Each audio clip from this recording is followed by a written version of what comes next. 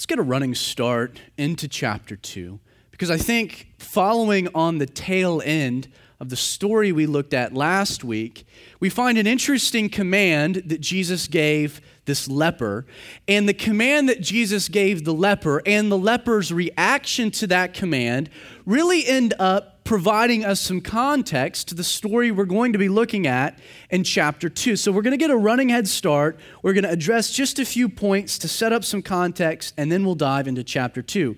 As we examined last week, probably following at the end of Jesus' Sermon on the Mount, context given to us by Matthew's account, verse 40, we're told that a leper came to Jesus, imploring Jesus, kneeling down before Jesus, probably prostrate on the ground, and he's saying to Jesus constantly, continuously, repetitively, over and over and over, if you are willing, you can make me clean. Never doubting Jesus' ability, but rather doubting his willingness. Leprosy was viewed as the finger of God. It was judgment. It was viewed as only being placed upon a person who really deserved it. And so this leper, dealing with guilt, dealing with condemnation, dealing with all of these things based upon his disease. And we know this disease being a picture of sin, comes not asking whether Jesus has the authority or whether Jesus has the power, but whether Jesus would be willing. And isn't it often that our sin keeps us from the very Christ that wants to deal with it, that Jesus is willing, that Jesus never runs from us, but rather we run from Jesus, and he's there waiting for us to reach the point of desperation where we come and we fall at his feet. Jesus, are you willing? Can you cleanse me? And we're told that Jesus was moved with compassion, and he stretched out his hand, and he touched the man. He identified the man. He connected to the man. And we're told that he said to him, I am willing, be cleansed.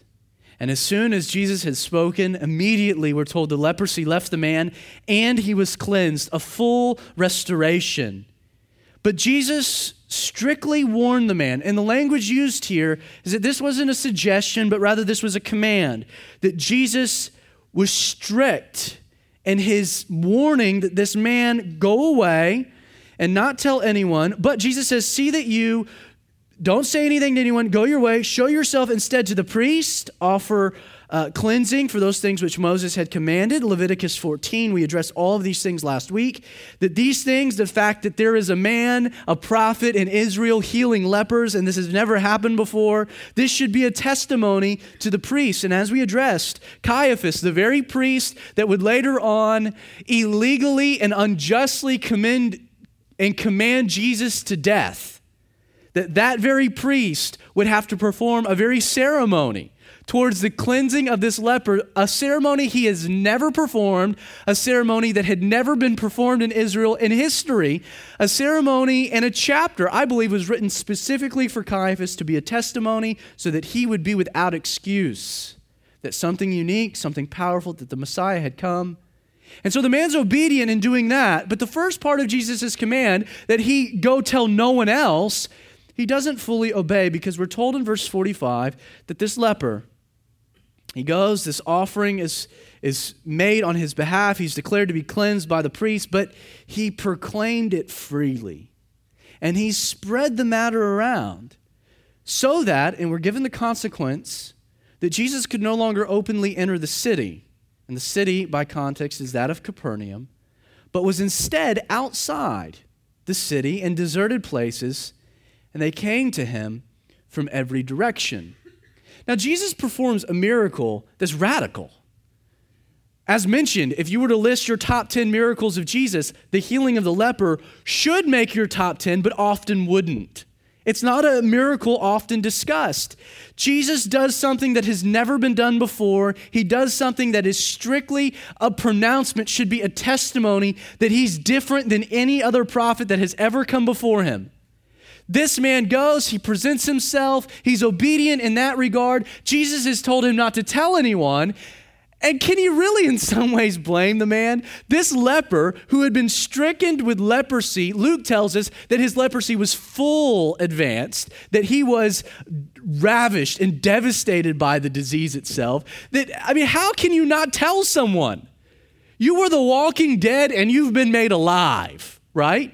As a matter of fact, we're often, if we take this as a picture of salvation and as the picture of Jesus cleansing us from our leprosy, our sin, doesn't Jesus give us the exact opposite command? I mean, isn't that typically the common command in Scripture? That when we come to Christ, when we come and we implore him, Lord, I'm unclean. Sin has devastated me. It's separated me from God. It's destroyed my relationships. Sin has ruined me. And I need you to cleanse me. And Jesus is like, I am willing, be cleansed. And he cleanses us. And in that moment, what are we told? Now go proclaim it from the mountaintops, right? That we're told to be a witness to the very miracle that Jesus performs in our heart. And so it seems kind of like counterintuitive for Jesus to give this leper this command, because let's be honest, this would be great PR. I mean, Jesus, hey, the fact that he's healing people is beginning to drum up some notoriety, some popularity. There's a buzz circulating. Jesus is already trending on Twitter at this point. It's undeniable. But then to heal a leper, that's never happened before. I mean, that is billboard material. Come see the man healing lepers. You think your pastor can do that? Come see what Jesus can do. I mean, this is awesome. The church where lepers are healed. Now, why would Jesus give him this command? If it would be great PR, and also the fact that Jesus would tell everybody else for the rest of time that when he performs a miracle in your life, you're supposed to tell someone. Why? What's the purpose here? Now, the purpose we find demonstrated in the result. Because as a consequence of this man proclaiming what Jesus had done in his life freely, what ended up taking place? Jesus could no longer enter the city, but was instead, because of his popularity, forced out into deserted places. Now, I don't think it's the fact that there's a big crowd of people coming to Jesus that bothered Jesus, but rather it was the motivation as to why this mob of people was coming to Jesus that bugged him. Now, we've already established, and Mark's already established in the first chapter, that Jesus could be known by a lot of different things. He could be known as a miracle worker. He could be known as a great orator. He could be known as a great entertainer. He could be known by a lot of titles. But when it was all said and done, when you stripped away everything else, what would Jesus want on his name tag or his ministry profile as the number one emphasis? It would be preaching. Everywhere Jesus goes, we're told he enters the synagogue, he opens up God's word, and he preaches the word to the people. And then typically, miracles happen after Jesus has got done teaching the word, because the miracles then substantiate the power of his word. If Jesus is preaching God's word, and then he turns around and with the same word, cause like people's limbs to grow back or lepers to be healed, his power of the miracle is being used to substantiate and illustrate the power of the word, the power of the teaching. Now, what ends up happening as a result of this leper proclaiming it freely is that now there's a mob of people that's coming to Jesus, not because they're interested in hearing him preach the word, but instead now they're coming to Jesus because they want to be wowed. They want their eyes to be mesmerized. They're now approaching Jesus mainly by what they could get from Jesus rather than hearing what Jesus had to say. They're coming to see miracles. They're coming to be wowed. They're coming for entertainment, really, at this point. And this completely misses the whole point of what Jesus was here to do, and that was to preach the word. Now, yes, was there an entertainment factor to Jesus' ministry? No doubt. But what was his emphasis? His emphasis was the word and the experience produced from teaching the word. The problem, people were wanting to go for an experience without the word. Now, you see, this is why Calvary 316, we believe so strongly in teaching God's word, and why we believe that the church today, the traditional, common, contemporary church today, has missed the mark. Because we have seen, and you can show it statistically, that the place of preaching God's word has found itself becoming minimized in the corporate church. That we instead focus more attention on the experience of worship or the wow factor of the light and the entertainment. Instead of the word and emphasizing the word, we're now instead focusing on hot button issues or politically correct topics or 12 points for personal betterment. You see, the problem today in the church is that people are coming to church not because they want to encounter Jesus and hear what he has to say to them, but they're instead wanting an experience. An experience. You know the problem, the ultimate flaw, there's two flaws to this particular church model. One, Jesus didn't incorporate it. If you want to model your ministry after Jesus, which I think is probably a pretty good person to model a ministry after. I don't know, I'm just throwing that out there. That you should emphasize preaching. Now, we've got great worship. And even for our stripped down warehouse, we've got lights and we've got some televisions, and I'm a young guy and I love modern technology. I get it. But when you strip away Calvary 316, when someone leaves Calvary 316 and they're asked, hey, how was church? And your reply, man, it was awesome. Well, why was it awesome? Oh, the worship, man, was just great. No, sorry. I don't want that to be your first reaction, nor does Andy. But rather, man, God spoke to me this morning. That we opened up God's word and he communicated a message to me. The God of the universe, the same word that created all things out of nothing, has spoken into my heart.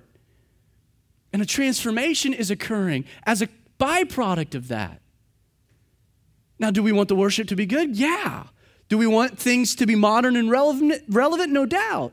But if you strip away this ministry, we want to make sure that it's always the teaching of God's word. Why? Because that's where the power is. That's where the power is. Worship never transformed a life. Lights and technology never transformed the dead man into life. It's God's word. The second flaw to this particular model is that, and this in some ways might be a little controversial, if the church is going to try to compete with the world and entertainment, we have picked the wrong battle. Because guess what? I don't care how much money you throw at that aspect of your church's ministry. You can have the most state-of-the-art staging and electronics and lighting and multimedia to try to gin up the greatest experience that you could possibly have in a pew. And I promise you, you will get a better light show, better multimedia, better sound at a Dave Matthews Band concert. That's the truth. There's more money. There's more emphasis. There's actually just more talented people than what you will find in the modern church. We're trying to offer the world something the world actually offers better, and that's entertainment. But here's the deal. The church has something to offer that the world can't, and that's life. That's the transformative power of God's word. Oh, has the church erred in de-emphasizing the very thing that Jesus emphasized? And so Jesus, he tells this leper, hey, let's just keep this on the down low. Let's keep this between you and me. You go to the priest. This will be a testimony to them. Go back to your family. Go back to your kids. Go back to your job. But let's just keep it on the DL. And you can't blame him.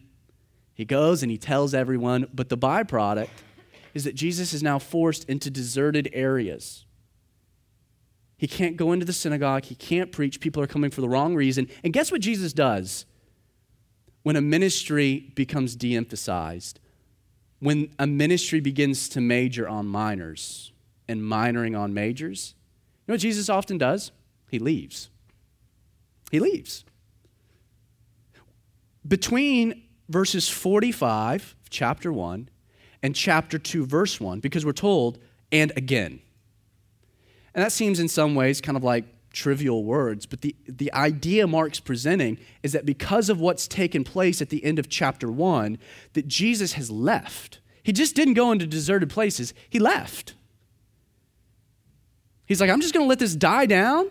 This is not what I want to be a part of. I'm out. Peace. Technically, if you begin to put this all together in a harmony of the Gospels, Jesus probably works his way from Capernaum back down this highway known as the Valley of the Doves to his hometown of Nazareth. And there's a whole story of Jesus entering the entering the synagogue, opening up the scrolls, turning to Isaiah, reading this incredible passage of Scripture, and then rolling it back up and saying, today, this is fulfilled in your hearing. All of that probably takes place after this. Interesting, Jesus leaves Capernaum, goes home, and does what? Goes to the synagogue, opens up Scripture, and begins to preach. And again, after things have died down, 3 months maybe or so have passed. We're told that Jesus entered Capernaum. He goes back to Capernaum after some days, and it was heard that he was in the house. Now, in the original language, Mark's, the way he phrases this, he was in the house, he's indicating that this was the house, that the house. Like if Jesus was going to be in Capernaum, obviously he would be in the house, that he didn't have to tell you what house it was because everyone would know up front what house this happened to be. Now, the only house that Mark has mentioned up until this point in Capernaum was the house of Simon Peter. Now, I think that's important for a bit of color because of what's going to now happen in Peter's house, which Peter was not a very go-with-the-flow kind of guy. He was one of those guys that he would shoot first, aim later. He was very impulsive, not so go-with-the-flow. He would shoot off at the mouth. He was just kind of high-strung. Peter. So this is his house, Peter's house. And immediately after word begins to circulate that Jesus had come back to Nazareth, many people gathered together at Peter's house so that there was no longer room to receive them, not even near the door. And what does Jesus do? Look at it. And he preached the word to them. He lets it die down. He comes back to Capernaum and he gets right back to keeping the main thing. He preaches the word to them. So Jesus has a home study, a house Bible study. He comes back to Peter, starts to teach. The buzz begins to circulate. Jesus is teaching. And people begin to flock to Peter's house, not because they want to see a miracle. The word's not spreading that Jesus is on the hillside healing lepers, but that he's having a Bible study. And so people are flocking out because they want to hear what he has to say. Once again, things are now back in their appropriate order. And wow, what a Bible study this was. The church was packed for the right reason. They were packed because they wanted to hear God's word. The whole living room was filled to capacity. If the fire marshal could get to the house, he would have shut it all down, but he couldn't. Why? Because not only had they filled the doorways and surrounded the window entrances, but they were just piled into earshot of what Jesus was saying. They just wanted to hear. They didn't even need to see it. The overflow rooms, right? And so here they are. Jesus is teaching. It's a really special, a very cool scene. Once again, this is the ministry of Jesus Christ. Then they. So our story begins to shift onto a new set of characters.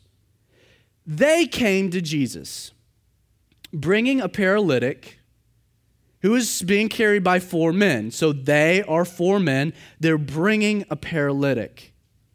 And when they could not come near Jesus because of the crowd, they uncovered the roof where Jesus was. And when they had broken through, they let down the bed on which the paralytic was lying. Now, a couple quick observations. First, this paralytic, this man paralyzed. Mark doesn't give us a whole lot of details concerning him. However, Dr. Luke gives us a bit of medical information concerning this man's paralysis. Luke's account of this story seems to indicate, and you can make the case, that this man's paralysis was not based upon some accident. It wasn't as though he was a construction worker, there was a horrible fall off a ladder, and he ended up paralyzed from the neck down. It wasn't as though that this man was born with this paralysis, because oftentimes Luke will tell you that this man was blind from birth or he was lame from birth. This paralyzed man, Luke seems to indicate, was paralyzed because of an STD. It was because of, more than likely, syphilis, which was rampant during the first century.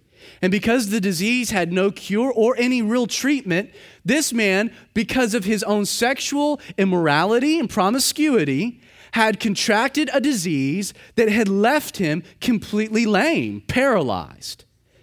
Now we see that with the leper, it's a picture of sin, and that everything that had happened in his life because of the leprosy was a picture of sin. However, with this man and with the disease that he's contracted by his own choices, okay, we find that sin has left him paralyzed.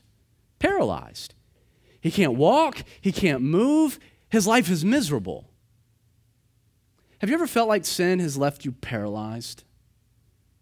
Paralyzed to find a way to deal with the very sin that's, constricting you? Have you ever felt like your walk with God because of sin comes to a screeching halt? I mean, have you ever sensed and felt the paralysis by conscious, knowing, rebellious sin? I know I have. I think if we're all honest, we all have to some degree. And so we can relate to this man in the sense that this man has made a horrible decision and it has left him paralyzed. Now, his 4 buddies, he's got 4 good friends. They understand why he's paralyzed. They understand that the whole dynamic at play here. They've also hear that Jesus is back to Capernaum, that he's got this hot Bible study taking place, and they're hoping that they can take their lame friend, they can get him to Jesus, because Jesus can actually maybe deal with his lameness, deal with his paralysis, and so he can be restored. That's their whole intention. Now, please note that they don't just suggest to the lame man, hey man, we hear Jesus is in town. You really ought to hop in your little rascal and drive your way on over to Jesus. I think that would be a good thing for you. They don't say, please don't be offended by this. But you're pretty lame, and we all see it. You're pretty lame, and maybe you want to go and maybe go to church with us. No. Oh, okay. No, these 4, it seems as though from the narration here that there's no conversation that happens. That they just kind of go, these 4 friends, they're like, you're lame, you're paralyzed. We're really not going to expect you to get yourself to Jesus. What's he going to do? Army crawl his way to Christ? No, they're just going to pick him up, grab 4 legs of his stretcher, and be on their way. I get the inclination, and this is maybe just me reading into the story a little further than I should, but just go with me for a moment, because I don't think this man wanted to go at all. Because he knows Jesus is a great teacher. He knows Jesus is a prophet. I'm sure he's heard the same things his 4 friends have heard. He knows that he's paralyzed not by an accident, but by his own choices. He also knows that Jesus seems to have incredible intuition with things, and that Jesus, upon looking at him, will know that he's lame because of sin. And he just doesn't want to go there. In some ways, I see that this man has the same problem because of sin that the leper did. That the question was not whether Jesus would heal him, but whether Jesus would want to. I think he's if you're willing, I don't even think you're willing, I'm not going. But they don't give him the choice. And I can see the whole way on over to the house. This man's complaining. This man's pitching a fit. This is a bad idea, guys. I mean, they're, for all points and purposes, picking on a handicapped man. I mean, they're taking him against his will to Jesus. And so they're making their way, and I can see as they approach Peter's house and they see this mob existing outside, that this lame man, he's there and he's just kind of looking up. He's like, told you, bad idea. Bad karma, man. Look, let's go home. And his 4 friends, to their credit, they're like, shut up. They're like, I mean, we've carried you this far, got no problems just leaving you here, but we're not carrying you back. Our intention on carrying you this far was so that Jesus would heal you and we didn't have to carry you anymore. And so we're here, we're getting you to Jesus somehow or another, and give them props. They get creative. I mean, it would be very easy for them to have gotten discouraged. Oh, the place is packed. Oh man, they don't have enough parking. Oh, it's raining outside. I don't really want to go to church this morning. No, I mean, there's some determination. I just had a long weekend. Maybe next week, man. No, they grab their friend, they go to the house is packed. They're not discouraged, they're creative. We're determined. And so we're told that they take the lame man up onto the roof. Now, in the first century, very much like it is today, the way that the houses were built, they were built with branches and lots of thatch and mud, and they were pretty good structures, but as a result of the way that they were built, the roofs were often flat, didn't rain a lot, and were doubled as patio space. Sometimes even like gardens would be planted onto the roof because of the fact that there was mud and thatch, and you could plant stuff and it grow and that actually hold things together. And so there was often stairs making their way up, and I can see the lame man like, I don't see handicap access. This violates so many codes. There's not an elevator. I don't see a ramp. You're really going to carry me up these stairs? And they're like, shut up. And they're carrying him up the stairs. You know, they hike him up. They're carrying him up on top of the roof. And then they begin to dig. Now, did they bring shovels? Nope. Like they're tearing off pieces, like in a very rudimentary way, making a racket, digging a hole in Peter's roof. Okay. Now, think for a moment, you're on the other side of this. You've come to the Bible study. You're sitting there in Peter's living room. You're digging this Bible study. You got Peter on one side of the room. You got Mrs. Peter on the other side of the room, really upset that there's way too many people in her house. They haven't cleaned off their shoes. She feels like she's been a bad hostess. And then all of a sudden, in the middle of the Bible study, you just get this boom. And you're like, what in the world was that? Because the whole house kind of shook a little bit. Little particles of dust kind of, come filtering down from the ceiling. Boom. Again and again, it becomes repetitive. Now, I think Jesus knows what's going on the whole time, so he's just teaching. He's just going with the flow. And I think Jesus is probably focusing on Peter because Peter's freaking out. Like Peter's beading sweat. He's looking at his wife who's like steam coming out of her ears because they either have a really bad rat problem in the attic, or someone's digging through their ceiling, neither of which are a very good situation. And so repetitive knocking and booming and knocking and booming. And then all of a sudden, this little beam of light, right, just comes like coming out of the ceiling and like right down onto the floor. And Peter's trying to find a way to get out of the house. There's no way he can get out of the house. He's stuck. And then this little hole just gets bigger and bigger and bigger and bigger as these four men are digging up Peter's roof. Why? Because they're going to lower their friend down right there at Jesus' feet. Now, okay, I'm back up on the roof. The whole time you got this lame man complaining, pitching a fit. This is a bad idea. You guys are going to get arrested. This is just horrible. It's not worth it. On and on and on and on and on he might go. And do you think that they brought rope? No. I mean, really?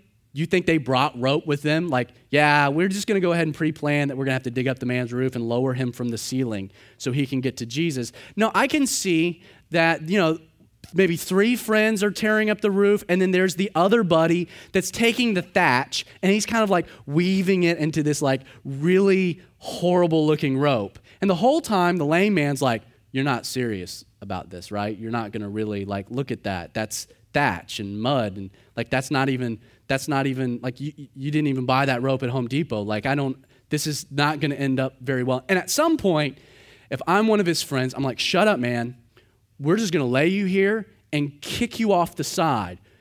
Because really, what's the worst that can happen? You fall, break your neck, and you're paralyzed? I mean, really, in the course of the whole thing, I mean, the man's already paralyzed. So what? The rope breaks. He falls, and I could just see him like hitting the ground and like just kind of laying there. And it's like, either he's going to heal you or he's not, but you're not walking anyway. And they lower this man down. And you can sense that the air is thick. Maybe it's the mud, but the air is thick with tension. What's going to happen here? What's going to take place? Verse 5, when Jesus saw their faith. Now, it wasn't when Jesus saw the faith of the paralyzed man, but Jesus witnesses the faith of these four friends. These four friends, we'll get to that in a moment. He saw their faith, and he said to the paralytic, "Sons, your sins are forgiven you." Now, I can see these four men peering down this hole with big grins. They looking at Peter. Peter's like, "I'm going to kill you." And they're like, "You're never going to catch us. You can't get out of the house." You know, this whole scene, the paralyzed man's laying there. And what did they bring the paralyzed man to see happen? They came because they wanted to see his legs start working again. Like they had intentions on the man walking away. And I can see that this paralyzed man, as he's laying there, Jesus looks at their faith, and then he looks at this man, and isn't it interesting what Jesus does? He says, "Son," which is the only time he ever uses the word, by the way. He says, "Son, your sins are forgiven." Jesus looks beyond his legs. He looks beyond his paralysis. He looks beyond anything physical. And he sees that what does this man need more than anything? This man needs forgiveness. Now, I think that seems to substantiate my point that his paralysis was brought on by sin. Because Jesus knew exactly what the issue was, wasn't it? It was the man's sin. And I think in that moment, this man, it didn't matter anything else that happened. I think for this man, he sensed a healing, a restoration. He sensed God's grace and his forgiveness.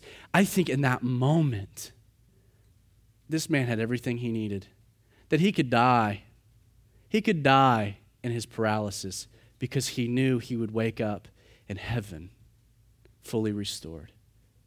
I think for this lame man, it was the most incredible thing, the most powerful words he had ever heard spoken. But I do think that for the four men up top, they're sitting there thinking, well, that's a curveball.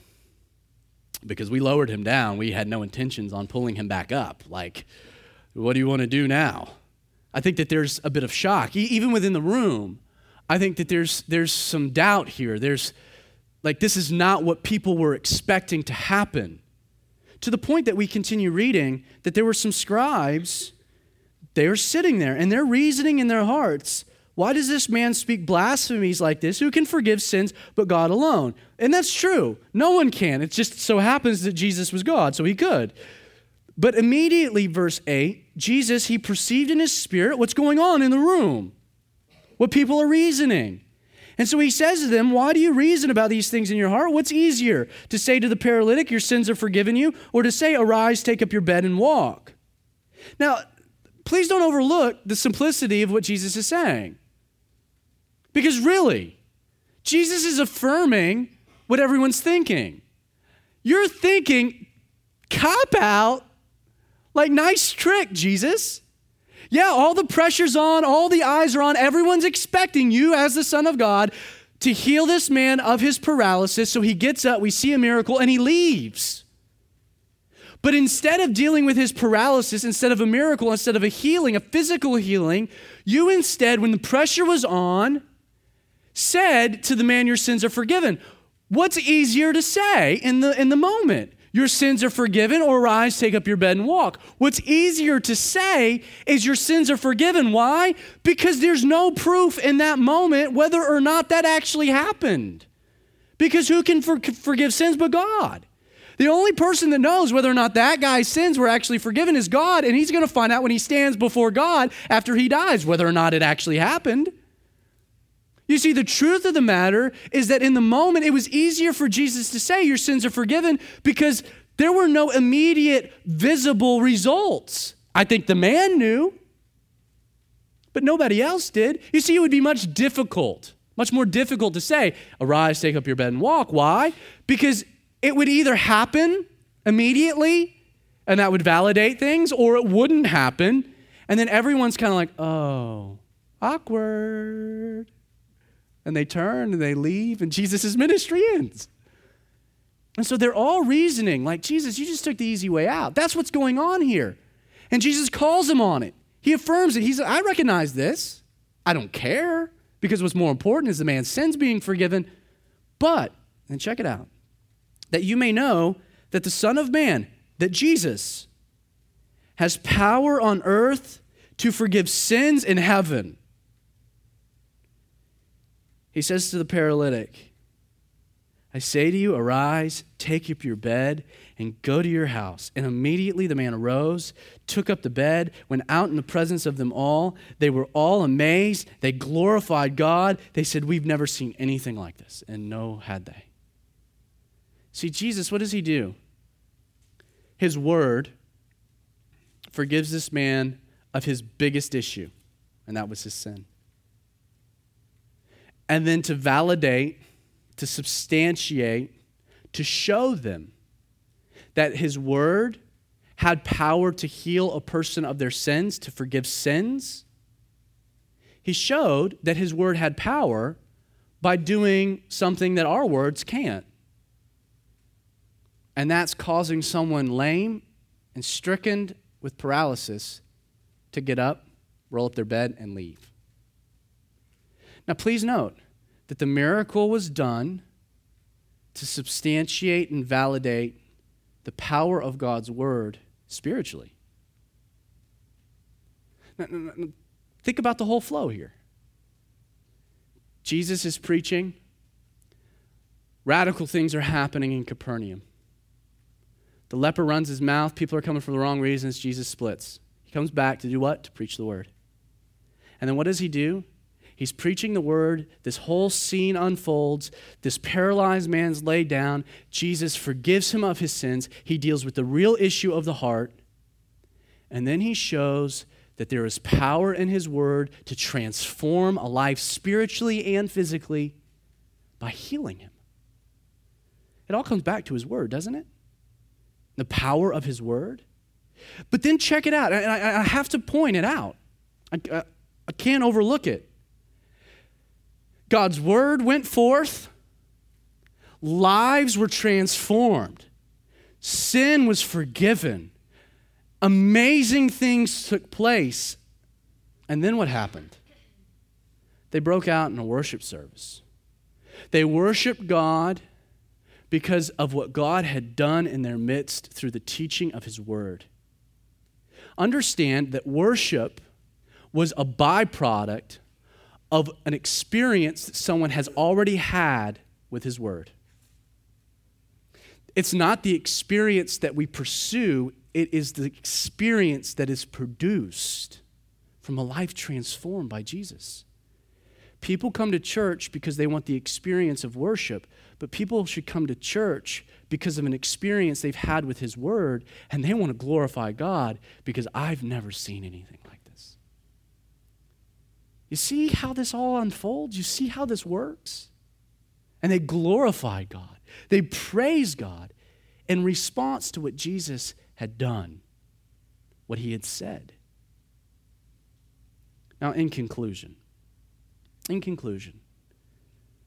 I have to come back to these four men. I have to come back to the four men.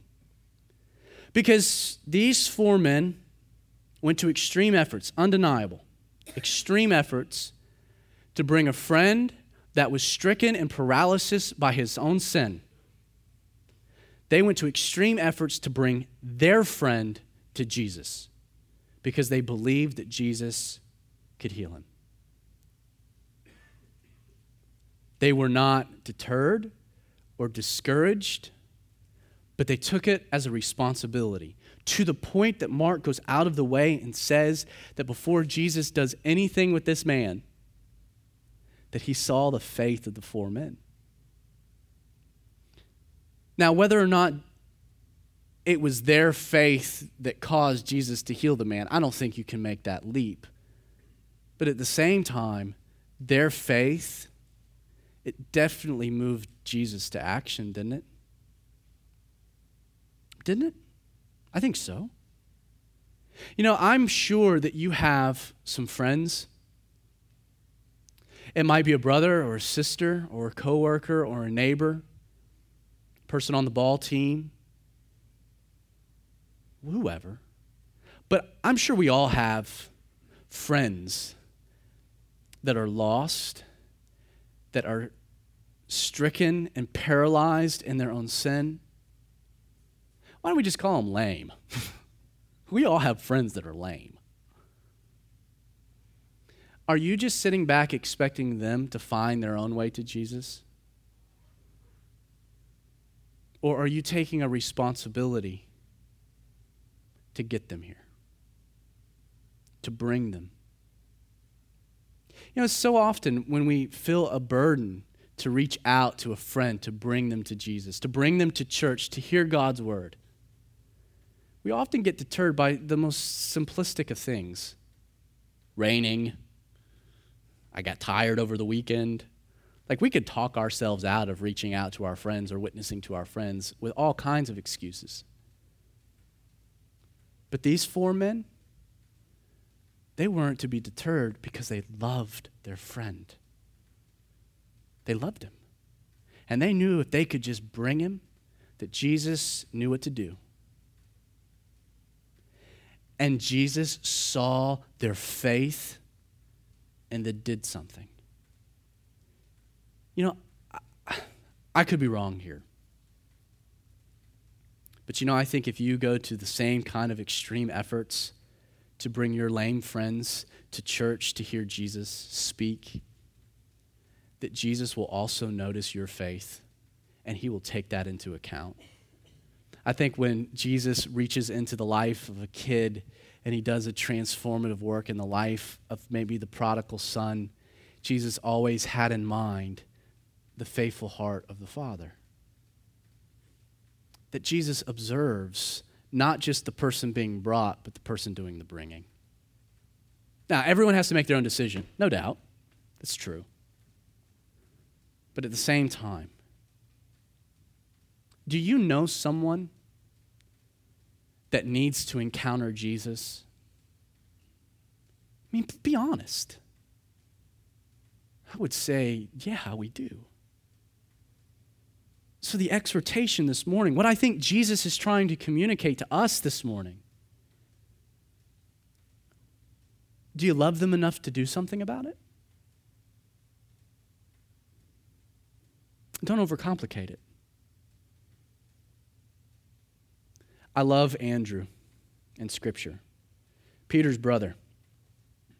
Andrew, we have no sermon ever recorded of Andrew giving. We have no miracle recorded of Andrew performing. I mean, Andrew, when it comes to Scripture, is just your normal guy. Yes, he was an apostle, but at the same time, we don't have any record of him being a pastor.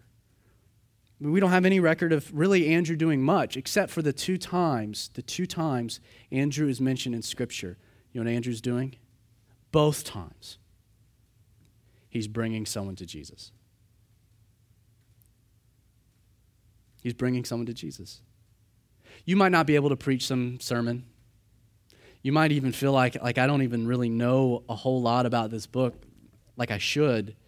You might not perform some miracle or feel some great calling to do some great movement of the Spirit, but I think we all can maybe relate to Andrew, and that we can all follow suit on the call of Andrew. Like, I think it's within all of our capacity and ability to bring someone to Jesus. To bring someone. And so this week, think for a moment. And this is not because the church is about numbers. It's not at all. I hope we've proven that by now. If there's 2 people here, we're going to have an awesome Bible study. If there's 100 people here, we're going to have an awesome Bible study. If there's more people that can fit in the building, we're going to have like 3 awesome Bible studies at just different times so everyone can participate. It doesn't matter. What matters is teaching the Word. But think for a moment what this room would look like next week if not only you came back, but you brought someone with you? Just one person. You just brought someone with you. And hopefully they're people that don't know the Lord. Because I promise, as we continue our travels through the Gospel of Mark, we are looking at Jesus. And not just necessarily his words, but mainly his actions, knowing that actions speak so much louder than words.